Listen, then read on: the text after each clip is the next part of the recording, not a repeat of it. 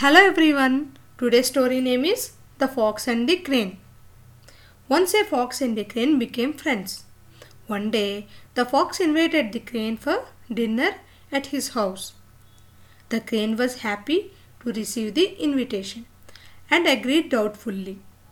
The crane knew about the fox's behavior and so she went to the fox's house. The fox welcomed the crane inside.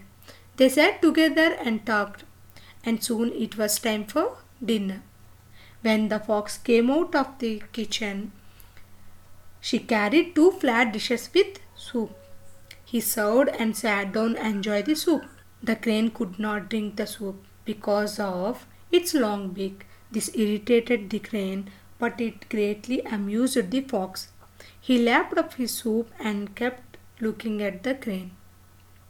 Few days later, the crane invited the fox to supper. The fox readily agreed. When the fox reached the crane's house, the crane welcomed him warmly. After some time, the fox could smell something lovely brewing in the kitchen. The crane came out with two jugs full of soup. The jugs had a long, narrow neck. The fox was very agitated. Neither could the fox get his snout in the jug, nor could his tongue reach the bottom. The fox was irritated a lot. The fox returned home hungry. Now he realized that he had been repaid for his behavior with the crane. Moral of the story: as you sow, so shall you pay.